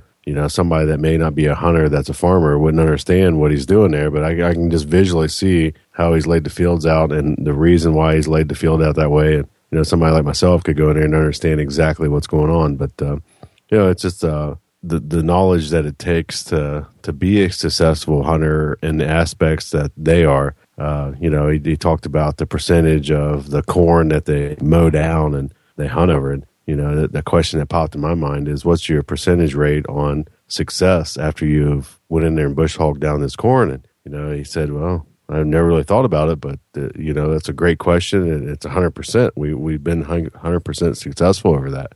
That tells me somebody in the caliber that, Lee is and Tiffany both, that if they're telling you that they're having 100% success rate over cut corn like that, bush hog corn, it's something that myself as a hunter or anybody else that's a hunter that has the access to cropland, you better take that information and soak it into your brain and utilize it and capitalize on it. Absolutely. There's the guy just is full of knowledge, and I think we did a pretty good job extracting his knowledge so that we can all apply it to our day-to-day activities between the first show we did, which was a long time ago, and this show. Yeah, that's the to be continued show. It really is. Done with Lee and Tiffany as far as pulling more knowledge and talking about subject matter that really helps the hunter. Right.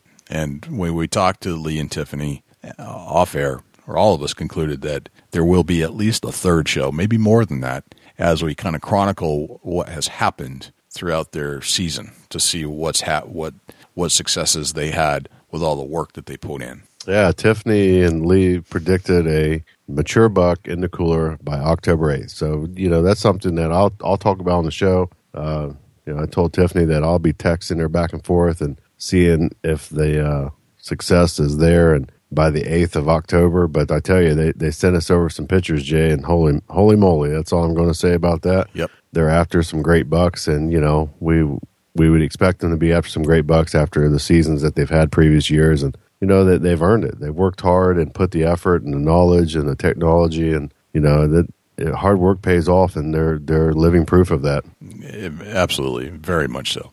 Now, so this show is like loaded with tips. So how do you follow that act, Dusty, with the Chubby Tines tip of the week? It's not going to be easy, Jay, but I think that I'm going to go with the Chubby Tines tip of the week is sponsored by Morse's Sporting Goods. Firearms, used firearms, bows, used bows, located at 85 Kentucky Falls Road in Hillsborough, New Hampshire. Give Jim a call at 603-464-3444, morsessportinggoods.com. Your dollars go further in New Hampshire. There's no sales tax. Morse's Sporting Goods. The available knowledge out there on equipment that you can purchase, reviews, facts, demonstration videos, you need to utilize all that when you're going to buy or spend your hard-earned money on a piece of equipment that your life's dependent on, or your success of killing a mature whitetail is dependent on. Take the time, review the products, watch the videos on how to put it together,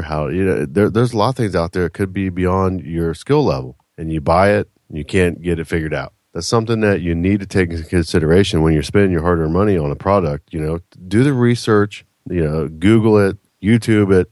As myself as a hunter, before I buy something, I check it out. I go through and find out where the flaws are and why and how. And if it's a good product, there's going to be great reviews. I mean, that's just the way it works. So take the time and research your products that you're buying to go to the woods with. Tree stands, trail cameras, all of that's it's all information that's available right at your fingertips. Just take a little time, slow yourself down. I'm excited, no different than everybody else, to buy a new product, but I definitely want to check it out and make sure it's something that's functional for me. It's going to work for what I want to do with it. It's going to withstand I'm a big guy, so I got to check things for weight, size. It's got to be wide for me. You just do your research and spend your money wisely. And I tell you, it's more rewarding when you can have something that actually helps you and works great for you in the woods. It just makes you feel a whole lot better about the way your season's going. I'm telling you, I'm living proof of it. Jay, you're living proof of it. And there's a lot of hunters out there that